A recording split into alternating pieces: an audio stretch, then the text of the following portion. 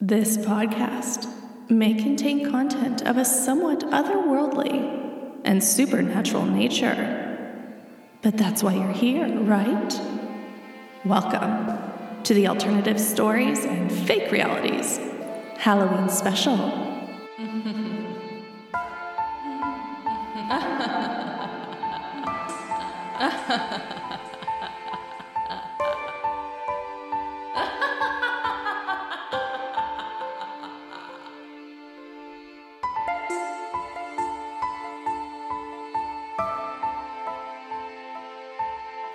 You're listening to the Alternative Stories and Fake Realities podcast. In this special edition, our short story is called A Musical Box, and it is read by Abigail Reno.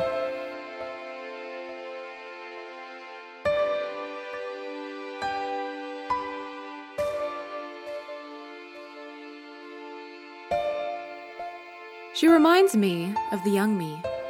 5, maybe 6, eyes full of adventure. I can imagine her climbing trees, reading stories to dolls and bears, making dens and damming streams out in the forest, just like I did at her age. She looks up at me. "What's your name? Why are you in my room?" I smile, crouch down to her level, laying the clipboard down on the wooden boards. "Hey, I'm Allison. I'm going to help your mommy sell this house so you can move somewhere new." She frowns, her brown eyes narrowing slightly. "My mommy? I don't want to move. I like it here. All my toys, all my books. I have a den in the yard. I'm Amy." I look around at the empty room. The musty, unlived-in smell, the slight echo you always get from bare walls and uncarpeted floors. Gently, I say, "Well, Amy, I don't see too many books and toys and little girl things here now. I guess they're all packed up, ready for your move, aren't they?" She smiles. "I don't know. I don't know where they are. I'm not moving. Do you want a cup of tea?" She offers me a pretend cup, her thumb and first finger pressed together against the imaginary handle of a china teacup. "That was delicious. Thank you so much, Amy." "Not too hot?" she asks, her voice mimicking one she must have heard from an adult warning her not to scald herself on a hot liquid. "Blow on it first." No, it's fine. Thank you. So lovely. Just right." "Allison, I have a present for you." I'm slightly taken aback. "A present for me? Oh, wow, thank you."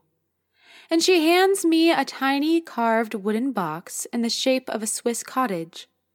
The roof is painted red, a green door and window frames against white painted boards. It looks a little like a Swiss weather house. "Oh, this is lovely, but I can't take it from you. It's your toy. You keep it." I see her face crumple. She looks genuinely shocked and devastated by my reply. "Okay, well, how about I borrow it and give it back to your mommy next time I see her? Could we agree to that plan?" She looks confused again. "When are you seeing my mommy? Why do you keep talking about her? You need to give it back to me, but first you have to listen to the tune." And, leaning forward, she gently pushes back the wooden chalet roof. From within the box, a tiny whirring commences, and then a tune emerges. The melody from Beethoven's Moonlight Sonata. Appropriate for a European-style mountain chalet, I think, even a toy version of one. "Oh, it's lovely." And it is. The traffic noise from the city all around seems to fade to the soft hum of crickets, the clear, piney air of an alpine meadow, a full moon rising in a darkening sky. "Do you like it?" She's grinning now, as though she's given me a fistful of gold or a magic charm. "I do, Amy. I tell you what, I'm going to put this by my bed tonight, and it will sing me to sleep, and I'll have dreams of a little cottage in Switzerland with you playing in the garden. Does that sound like a deal?" She's excited, thrilled by my response. "Yes, thank you, Allison. Take good care of it." I turn to leave, and as I get to the top of the stairs, I call back and say thank you once more. But she must have found some other distraction, and there is no reply. Just the distant hum of the city, a siren, voices raised in conversation on the sidewalk outside.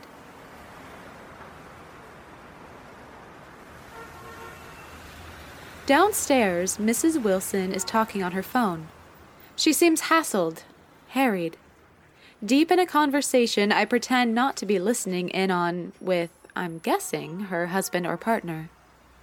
I pass the time until she's finished looking around the ground floor, my boot heels clicking on the bare boards, shivering slightly in the empty house chill as darkness starts to fall outside.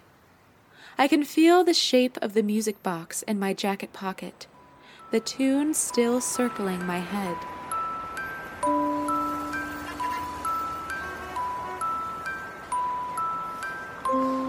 When my client finishes her call, I thank her for her time and for using my firm of realtors to sell the house. I'll prepare a valuation and get back to you tomorrow. Do you want to come into the office, or shall we meet here? Either is good for me. Let's meet here. It would be nice to see the place one last time. I nod, shake her hand, and thank her for her time. It's almost 5 and the light is fading rapidly. I decide to drive home to finish my last few tasks of the day rather than drive the couple of miles back into town to the office. The traffic is starting to build. The stores of the mall are busy, kids and parents grabbing last-minute Halloween costumes and trick-or-treat candy before the big day tomorrow. I'm tired. It feels like I'm coming down with a cold or something. I need to feel warm after the chill of the Johnson house. A bowl of soup, jog pants, and a sweater. An hour or two of TV, and a hot bath before bed. I move the seatbelt away from my jacket pocket in case it crushes the precious wooden musical box resting snugly in there. I can see the moon rising against the patch of clear sky at the back of my house, huge and a deep orangey red, rising above silhouetted treetops. A hunter's moon, the first full moon after the autumn equinox. Away from the brightest of the city lights, the first stars are pinpricks of light against deep blue. In the mountains and valleys, winter is coming. The weather is changing, and I love this time of year. Love living somewhere where I can watch the calendar's evolving vistas, feel nature's carousel gently turning from season to season. I enjoy being in touch with who I feel I really am. The girl who loved New York City for all those years, turning to the woman at home in nature. Changing like the seasons. Comfortable in her skin. My skin.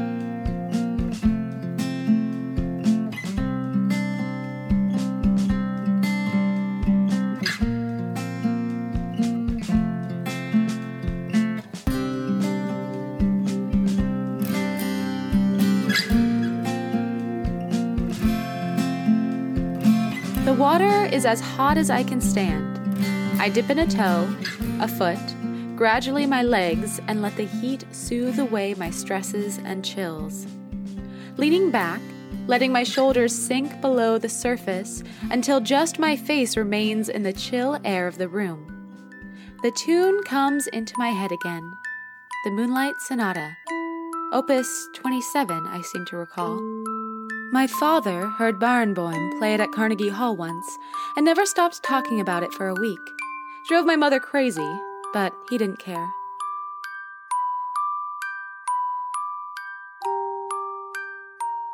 I slip from the bathrobe into my sleeping attire, an oversized t-shirt, bare legs whatever the time of year. I have a tendency to overheat in bed. I slip under the bedsheets and check the messages on my phone one last time. Delete a couple, mark a couple unread to be dealt with in the morning. The feel of fresh cotton sheets against skin, soft from the bath. I remember the tiny wooden chalet on my bedside table, my promise to Amy.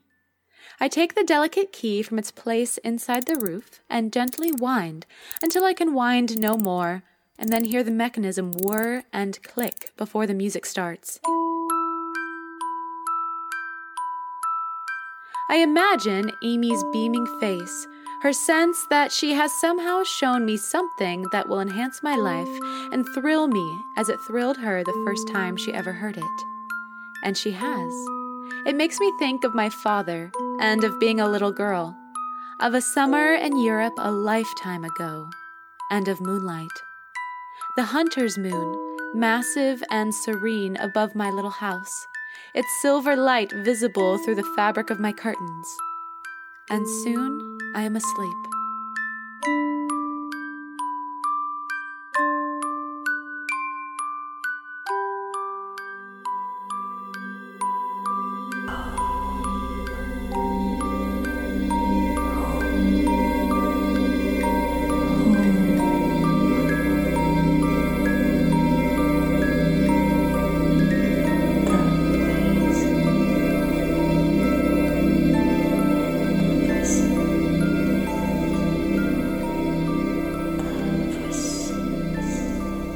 Sometime in the night, I am woken by voices in the house. I'm snatched from a dream. The sonata is still playing, but something else. Raised voices, shouts, a booming sound of blood in my ears, wind howling at the windows like a choir of demons. The sonata, louder, playing backwards, faster, then deathly slow. An airplane roaring above the house, lights flashing and whispered voices, urgently calling my name. Gunfire, artillery shells exploding, the window frame rattling as a tornado rages outside, a train smashing through my backyard, the full moon ominous and supermassive about to crash into the surface of the earth, my breath faster and deeper, heart racing and dragging me upwards, until... I sit suddenly upright in bed, my eyes showing me brilliant, vivid light in the pitch darkness of the room, even when I close them, tight shut, heart beating like it wants to break from my chest. I can barely breathe enough to speak. "What the hell?" I whisper. A migraine? The most vivid night terror? I feel suddenly unsafe, unsettled. Something in the room. Some evil, some demon that, in my head, I seem to know wants to feed on my flesh and spit out my bloody bones. A nightmare. I understand that, but so real, visceral, terrifying. And as my senses calm, I hear it, the soft, rippling melody of the musical box, whirring and picking out the refrain of the sonata, gently as though all of the turmoil I just lived through never happened. A swan on a crystal clear, starlit lake, placid and serene. For a moment, I don't even consider the obvious, don't even ask myself the question you're thinking of. But when I do, I feel goosebumps raise on my arms and legs, and my blood chill to ice. Who? If not me, who wound the clockwork? Who set the mechanism in motion?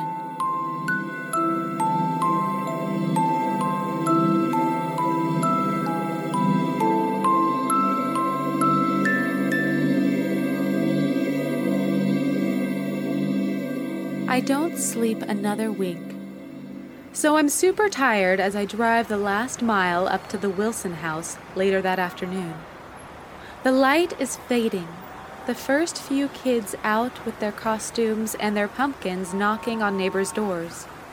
As I pull into the parking lot, I become aware of the music box, gently picking out the sonata once again. The fourth time since last night it has started playing without me winding it or lifting the roof lid. Each time previously, I allowed it to wind down, So it slowed, and stopped. Let myself be reassured that the clockwork mechanism was dead, and yet, here is the tune again, as clear as moonlight. I put it into my pocket and smile at Mrs. Wilson as she stands hunched against the early evening chill under the front porch. While I remember, let me give you this. I hand her the music box, and for a moment she looks incredulous. I try to explain. Amy lent it to me yesterday. Could you tell her thank you from me, please? She frowns. So, you met her then? I nod. Such a cute kid. Reminds me of myself at that age. Mrs. Wilson lets a half smile flicker across her lips. Cute. You're kidding, right? And she drops the music box to the floor and brings her shoe down hard upon it, so it shatters and splinters on the cold stone of the pathway. She must catch the look of shock on my face. Just so you know, Miss Daniels, I don't have a daughter called Amy. I never have had. But I think someone who lived here a long time before me did. Now perhaps you understand why I'm selling this place, and why the family who owned it before me sold up, and the couple before them. The chill that runs up my spine seems to root me to the spot, as though someone just walked over my grave.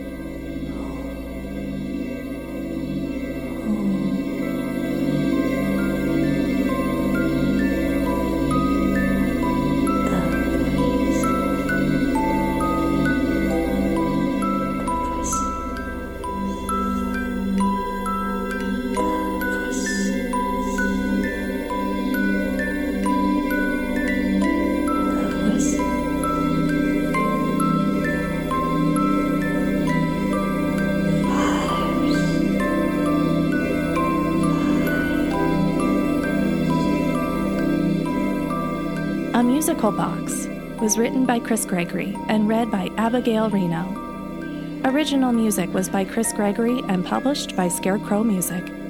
Sound effects were from freesounds.org. The presenter is Kelly Winkler. A Musical Box was an Alternative Stories 2019 production for the Alternative Stories and Fake Realities podcast.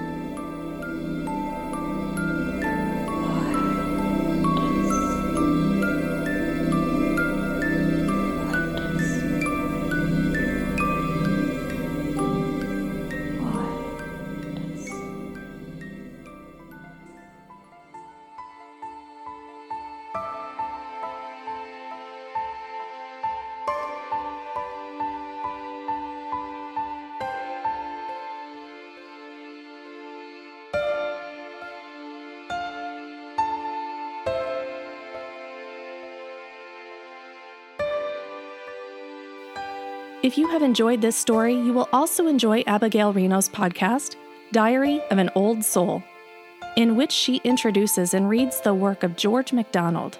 MacDonald was an author of fantasy before the genre had really been invented, writing between 1858 and 1895. His books have influenced writers like J.R.R. Tolkien, Neil Gaiman, and Terry Pratchett. We'll be hearing more from Abigail and her podcast in a future edition of Alternative Stories. Please subscribe to Alternative Stories and Fake Realities using your favorite podcast app to hear our upcoming episodes, as well as more from our ongoing Farewell Monologue series. We'll be introducing our first ever multi-part audio drama story, Anglia. Set in the year 2029, with the effects of climate change starting to take hold, Anglia will explore the wider consequences of the climate crisis as a small coastal community in England deals with rising sea levels and waves of immigration as migrants move north to avoid war and famine brought on by the changing weather. Find out more about our podcast from our website, alternativestories.com.